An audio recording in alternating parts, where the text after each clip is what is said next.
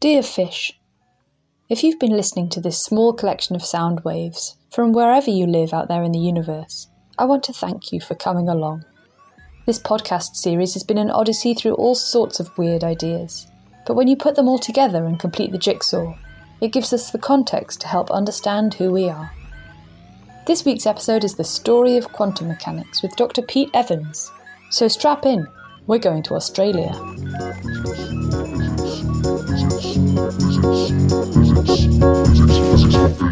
Thank you so much for coming on to Physics for Fish. Well, thanks for having me on, and nice to meet you. Tell us, first of all, where you are in the world. So I'm at the University of Queensland, which is in Brisbane, Australia. And what's your area of research? So I specialise in the philosophy and foundations of quantum mechanics. Brilliant. So we've talked in previous episodes quite a lot about space-time, quite a lot about general and special relativity. What we haven't talked about so much is quantum mechanics. So I'm so excited to delve into the quantum world.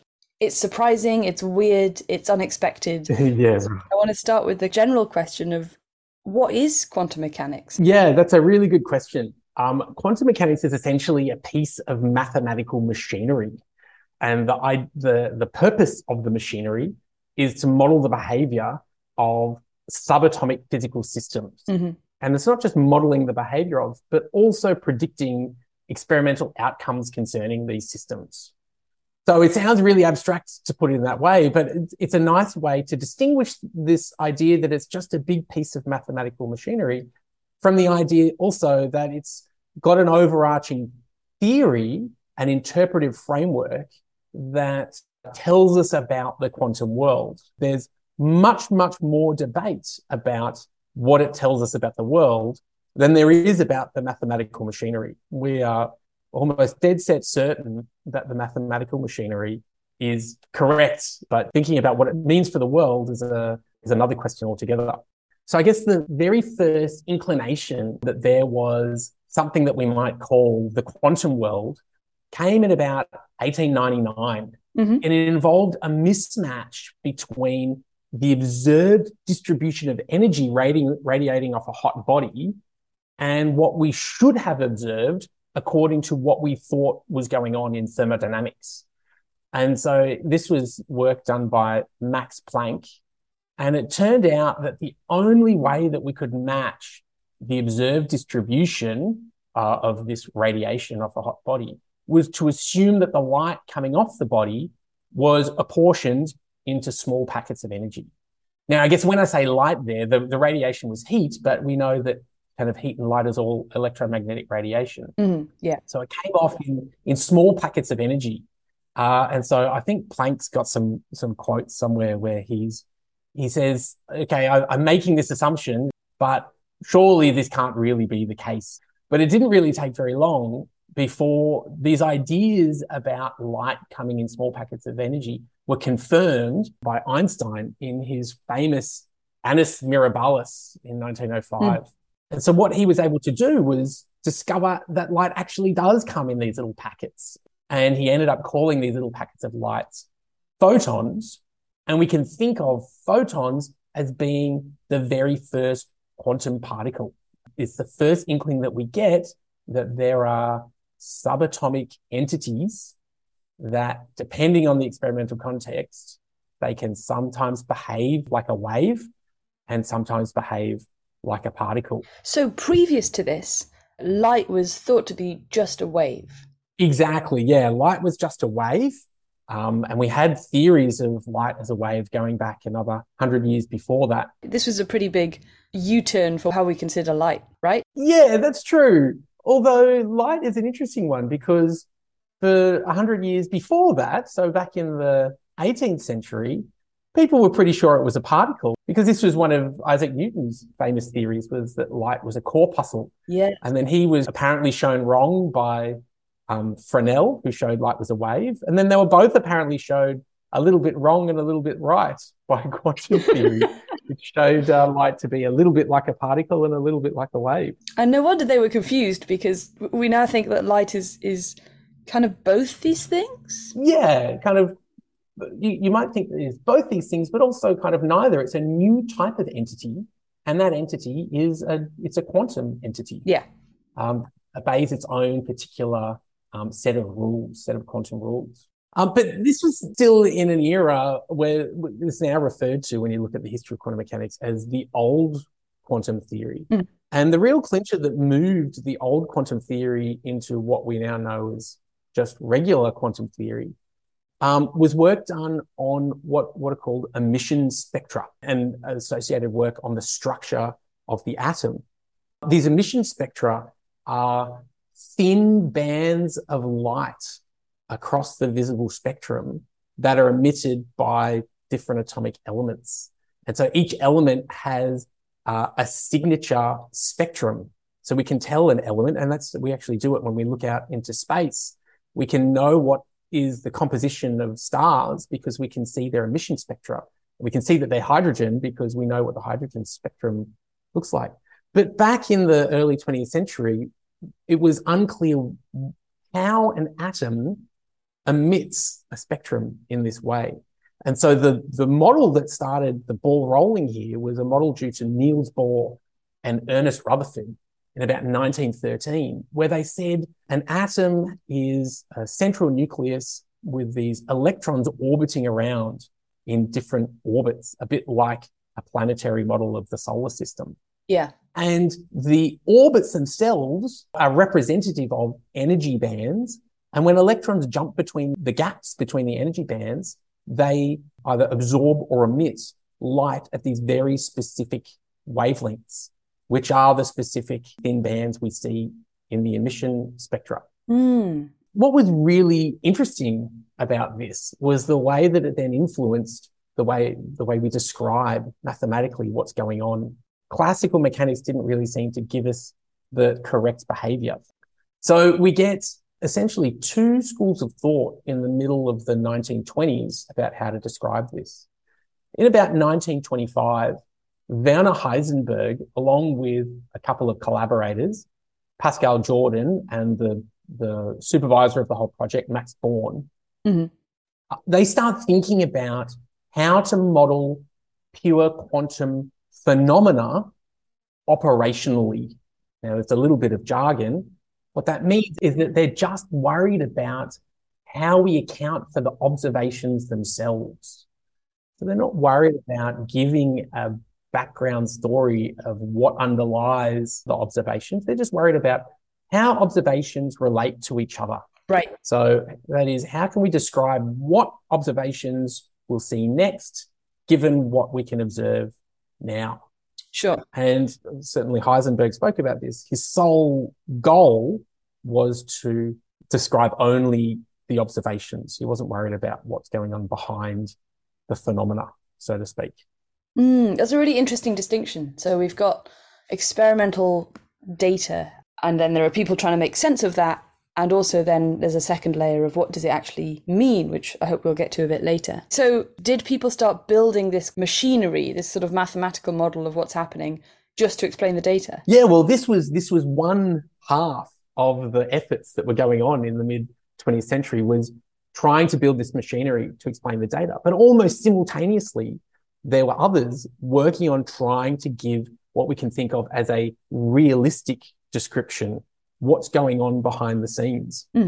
But yeah, on the flip side, probably starting in kind of 1924, Louis de Broglie, who was a French physicist, came up with this idea of describing particles that are simultaneously driven by waves.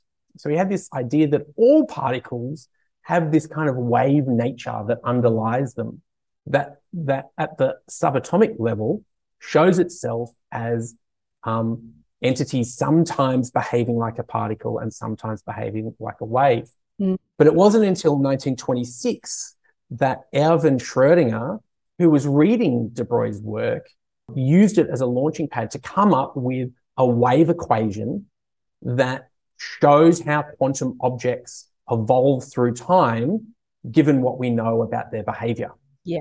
And so by 1927, there was a clear distinction between the Heisenberg picture of how the quantum world works and the Schrödinger picture of how the quantum world works.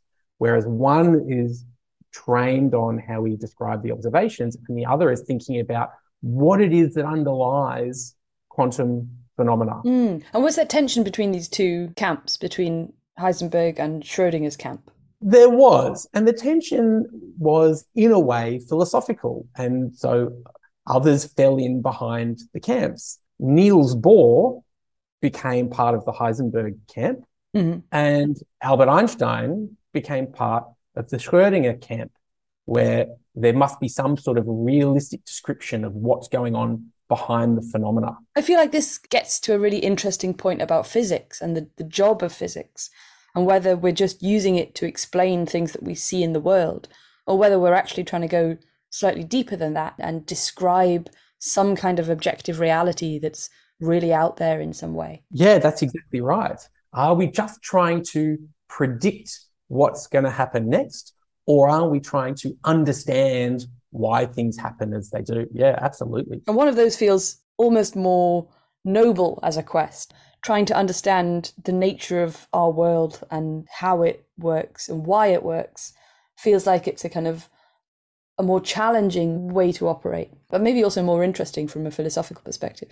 Yeah, true. You're right. It is more challenging, but depending on what's going on in any particular scientific field, there's also a practical concern. And this is part of what we see in quantum mechanics. There's so much debate about what is the picture of reality that underlies quantum phenomena, that the debate has almost become paralyzing.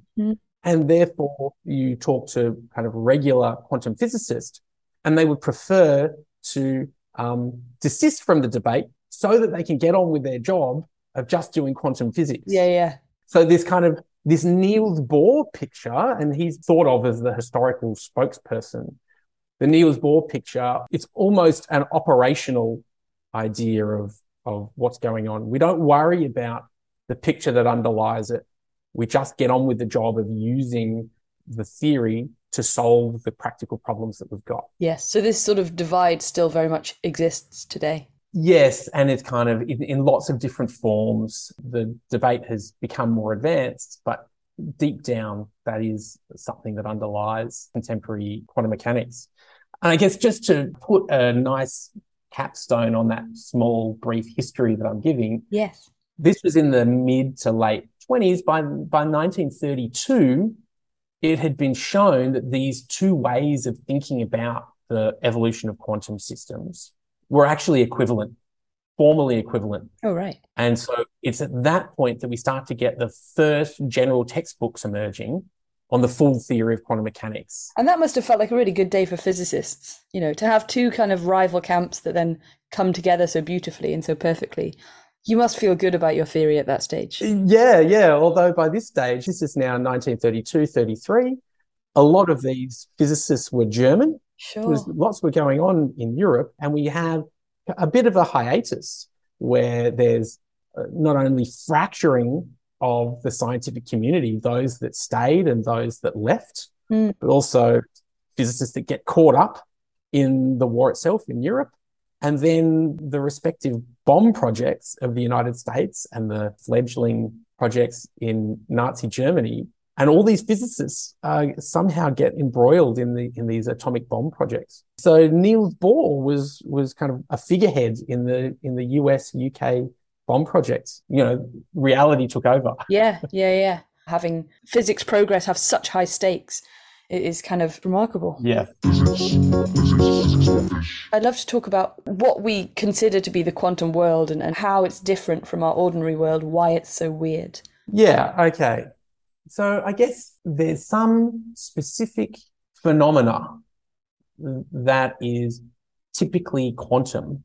The main phenomenon that gets talked about a lot is quantum entanglements. Yes. And this is when two systems have interacted at some point in time, so that the interaction needs to be specific in such a way that the different parts of the system are correlated. And what we mean by that is when we move them away, doesn't matter how far apart, what we observe on one part of the system is related in some way to what we observe on the other part of the system. Now, there's kind of a confusion sometimes about how we should think about this. So it's not the case that the systems are somehow connected. They don't remain connected in the sense of, a piece of goop remains connected when you string it out and it's got some physical connection between them. Mm-hmm. We don't think these systems remain connected, and there's no apparent connection until we actually look at them anyway. So we need to kind of take one side and take the other side, and we look at them, we measure one side and we measure the other side. And then we need to, whoever it is that does the measurement, get together again and say, well, what did you measure and what did you measure? And you kind of write it down, you compare notes. Mm. And after doing this many, many times, you can look at the data, and the data suggests that this isn't just chance. The way that they end up behaving is not just chance. There's some correlation. There's some statistically significant relationship between the values of the parts of the system. So, if I have a coin here and you have a coin in Australia, and we toss our coins at the same time, and mine always comes up heads when yours comes up tails, and yours always comes up heads when mine comes up tails. Is that the kind of correlation we're talking about? Yes, precisely. That's exactly right. But it's even deeper than that.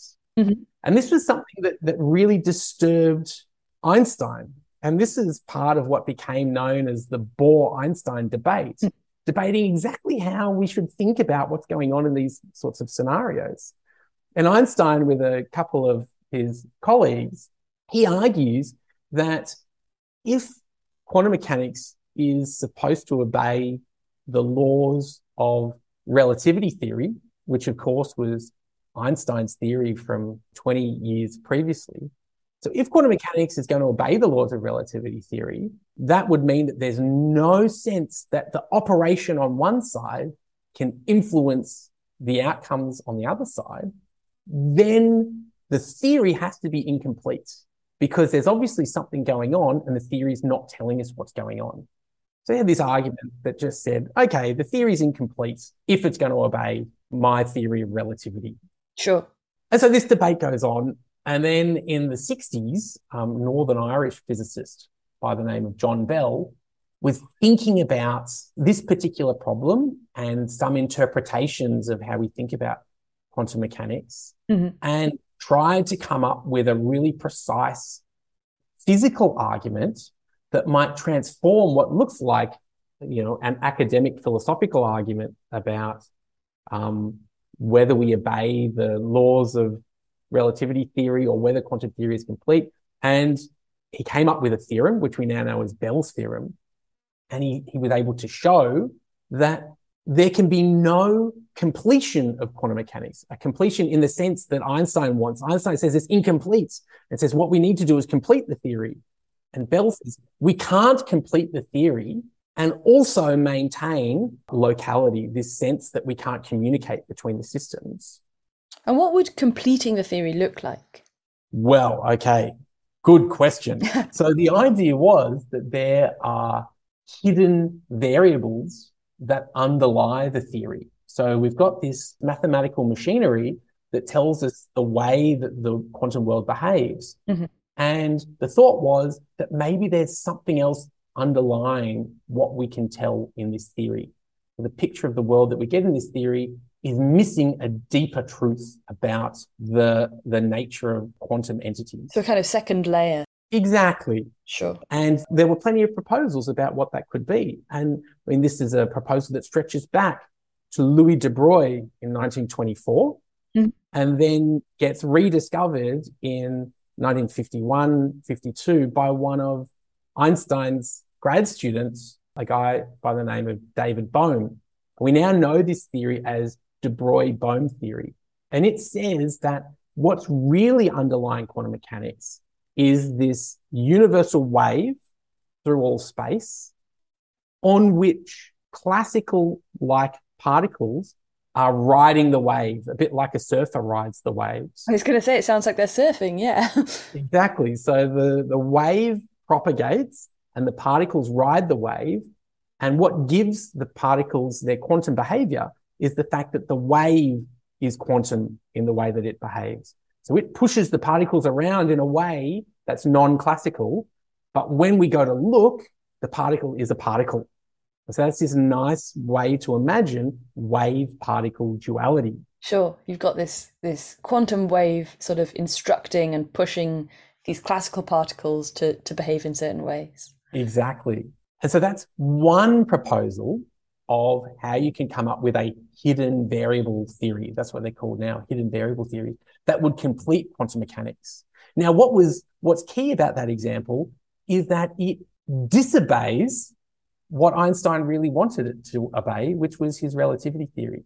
Because this quantum wave that underlies everything needs to send signals faster than the speed of light in order for it to match the quantum behavior. And that's a big no-no in physics, right? That would destroy the whole theory of relativity. Right. That's exactly right. And so Bell was actually thinking about that theory when he came up with his what we now call a no-go theorem. And it's called a no-go theorem because it tells us where our picture of the world can't go if it wants to match the predictions of quantum mechanics. Before we get on to what quantum mechanics tells us about the world, I just want to go back to something you said, which was about observation, and talk a little bit more about that. You referenced when these two entangled particles move apart, they only display this behavior when we observe them.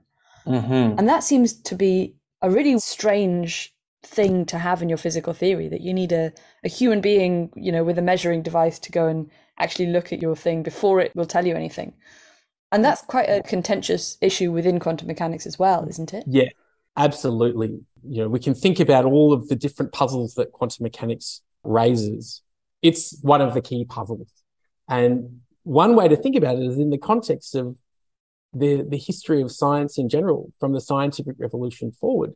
One of the things that Copernicus showed us was that if we can remove the human perspective and think in what we might call the third person, so think of the God's eye view of the scenario, then we can come up with a better description of what's going on. So it might look to us like the moon and the sun and the stars are spinning around us, but that's just our perspective. We can remove our perspective, think outside our perspective, and we can see a rotating Earth that's also orbiting the sun gives us a better description of what's going on. The scientific revolution is almost a story of people saying, hey, that is a cool trick. Let's apply it everywhere and see where we get. And we get the next 300 years of the most amazing science that we can imagine, and the advances in our standard of living and the Industrial Revolution and so on. This is what that trick earns us. It is an amazing trick. And then we get to quantum mechanics, and it looks like trying to pull that trick just won't work. And it's a theme that's run through some of these debates in quantum mechanics, how far we can or we can't pull that trick where we remove ourselves from the scenario, we remove our perspective and give an objective description of the world. Yeah, because in so many parts of quantum mechanics, the role of the observer seems to be baked in to the theory. Exactly. There's something about the interaction between the observer and the system that is fundamental to what we know about the system itself. We can't seem to detach ourselves from the system to learn about the system without us observing it. Which is a very strange and new way to do physics. To have little human beings have a role in the physics just seems mad. Yes, and it's met enormous resistance. Throughout the whole of the history of quantum mechanics, it has met big resistance of people saying, no, that just can't be right. We must be getting something wrong. And in a way, that's kind of what Einstein's position was, thinking, well, it must be incomplete in some way. We must be missing some part of the story. Yeah. Let's move on to what quantum mechanics tells us about the world and what it means for how we understand reality. It's a really interesting question, because if we were to ask whether we were right about the machinery, the mathematical machinery, and what I mean by right is it gives us a true representation of reality. It's telling us the real structure of reality? Mm. And when we ask that question, the answer is overwhelmingly that yes, it has to be. It is an unbelievably accurate theory. I think in some of the measurements in quantum electrodynamics, the prediction and the measurement matches up to about 10 decimal places. This is an unbelievably accurate theory and is very rarely wrong. Yeah. So we know something must be right about it then. Exactly. We're onto something. We don't have this sort of novel success in a theory unless we're saying something about the actual structure of reality. Mm. But then when it comes to what it means for our understanding of reality, this is a vexed question. And what we have is a whole range of different ways of thinking about the world that are all, in general, consistent with quantum mechanics. They're all what we say empirically equivalent, because we can't tell a difference between them by looking at the world, but they tell us very different things about the way that the world is. Mm-hmm. So one example we've already discussed, this example of a non-local wave underlying reality, and quantum particles surf that wave. So that's one way the world could be. But there's massive disagreement about this. Probably the most popular interpretation of the quantum formalism is known as the many worlds theory. Mm-hmm. And that says that given the quantum description, when we have what look like multiple possible outcomes in some particular scenario, the interpretation says that all those outcomes are equally real. Yeah. So what we get is a bifurcation of all the different outcomes, or we might say a branching of all the different outcomes. And on each branch is one of the possible outcomes from the theory. And so what it says is, say, I go into a lab and do an experiment, and in the different branches are different copies of me with all the different outcomes of the quantum experiment that I have done, and so on and so forth into the future. So every time there's a quantum experiment, there's this massive branching phenomenon going on, and so on until you can imagine that this is going to be a huge number of different parallel worlds all existing side by side. I mean, it strikes me that it would be an infinite number, because surely there are infinite quantum possibilities at any one time. Yeah, yes. It would be very, very large, possibly even infinite. Yes. That seems like a fairly astounding idea, and one that I'm not sure how to make sense of, because as well as you going into the lab and finding that a quantum particle goes left, there's a version of you that finds a quantum particle goes right. But presumably there's also a version of you in this model where you never go to the lab and instead you go swimming, or instead you turn into a mushroom. Like, I'm not sure how far this branching universe thing extends. Right, yeah. And it's a really good question. I mean, there's a couple of things to note about this branching world interpretation. One is that there is a kind of equivalence between it and the de Broglie-Bohm interpretation, this kind of quantum surfing interpretation. Mm-hmm. The underlying wave that is pushing the particles around, in a sense, has these empty branches where particles could be on the wave. And if the particles were on those parts of the waves, then you would end up with a different outcome of a particular experiment. So you might think of de Broglie-Bohm as being, in a sense, like the branching universe interpretation, except only one of those branches happens to be real. And another thing to note is, depending on the sort of problem you're trying to solve, there's either deep resistance to what we might call a bloated ontology, where we've got all of these parallel universes. We might think that's just a bit too much for reality. Yeah. But then when trying to solve other problems, all of a sudden it just becomes almost unavoidable to start thinking that something like the many worlds interpretation has to be the right sort of interpretation. Another one that is probably less popular is that not only do we have a quantum wave that reaches out forwards in time, but then there's also a quantum wave that comes back to us backwards in time. And it's the interaction between the forwards in time and the backwards in time wave functions that combine to give us what ends up being the reality of, say, a particle transitioning from point A to point B. Wow. Yeah. I mean, that sounds equally weird. Right, exactly. And there's really interesting things to say about how it meets the challenges of these no-go theorems, how it solves various problems about the way we observe systems and our role in the flow of time and so on. But again, these are proposals, and the proposals, they don't seem so compatible, and they seem, in fact, vastly different. And so it's just not clear in this debate what we should be saying about the world. But don't let this detract from the fact that the mathematical machinery is almost incontrovertible. So given that situation, do you think there's a chance that none of these interpretations are on the money? And in fact, what's happening is that we've got some machinery that we don't yet understand.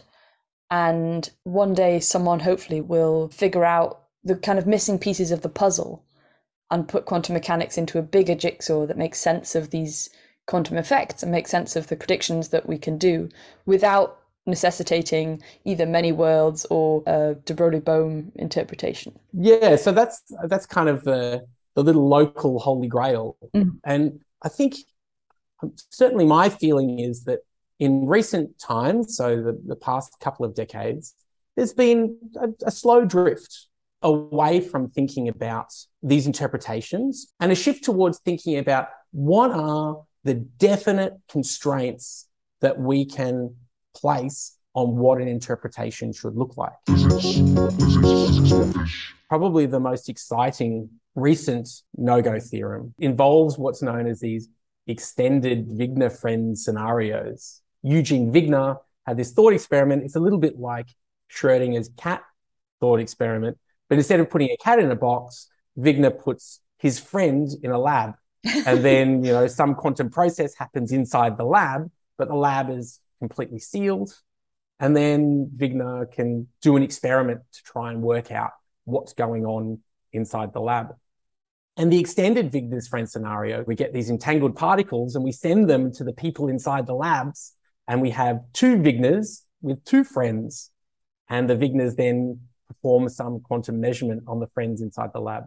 Now, in this elaborate setup, we end up with a no-go theorem that tells us if we want to maintain locality in that Einstein sense, and we have some natural assumptions concerning our freedom to control experimental systems, so these are both very natural assumptions. If we have those assumptions, then there can be no God's eye description of everything that goes on in this particular experiment. So that is, the agents involved will see some results, but those results will be inconsistent between the agents that are involved. And there's no objective story about what is Exactly. There's no objective story. We usually think that when we look at the world, we can set out an array in time of all of the events that ever happened. And there's some fact of the matter about it. And we can imagine, say, Zeus standing on Mount Olympus, looking down at the world and seeing everything that happens throughout all time. Yeah. And quantum mechanics is telling us that there's no such view of the world because there are inconsistencies about what particular agents will say in these highly attenuated experimental scenarios. So quantum mechanics is so complicated that even Zeus can't understand it. Something like that. That's brilliant. Yeah, and it's worth just letting that idea sink in a little bit. I mean, that is a pretty deep-seated intuition we have about the nature of the world. And that looks like it's blown out of the water by these results in quantum mechanics. Well, that's why the whole quantum world feels so fascinating. We've got all these intuitions that we walk around with every day, and we don't really sort of think about them because they're so baked in. And quantum mechanics feels like it's trying to tear those up one by one. So, either this reality is part of a whole multiverse full of different options, or the role of the observer is actually key to our physics, which also seems to be kind of wildly contrary to how we feel about the world. But actually, because the quantum world is very different from us and has different rules, maybe it is our intuitions that are wrong, right? I mean, there's a real possibility that our little human perspective is just not applicable on every level. Yeah, no, I think that's a really nice way to think about it, that it could be something about us that we're missing here. And I guess my personal opinion is that that's probably going to be part of the solution. This idea that we play such a significant role in our description of the system, we can't kind of detach ourselves from the system, I think is a powerful one. And I think a lot of the results, they're at least hinting in that direction. Some one of our intuitions has to be wrong. And it's just a matter of working out which one it is. Yes. And as you know, this podcast is called Physics for Fish, and fish are these hypothetical beings in outer space who have a totally different perspective on the world. So maybe they can help us out. Maybe they can see what we can't see, and they have their own interpretations of what's going on. That would be helpful. Yeah, please let us know. That's it. You got to the end of the last episode, which means that now you know everything. Thank you to Pete and all my guests throughout the series, to Tom Penn for the wonderful music, and to the fish we met along the way. Over the course of this podcast, I've learned that physics is confusing, extraordinary, and bonkers. But no matter who or where you are in the universe, physics is out there. And I think that's pretty cool, don't you?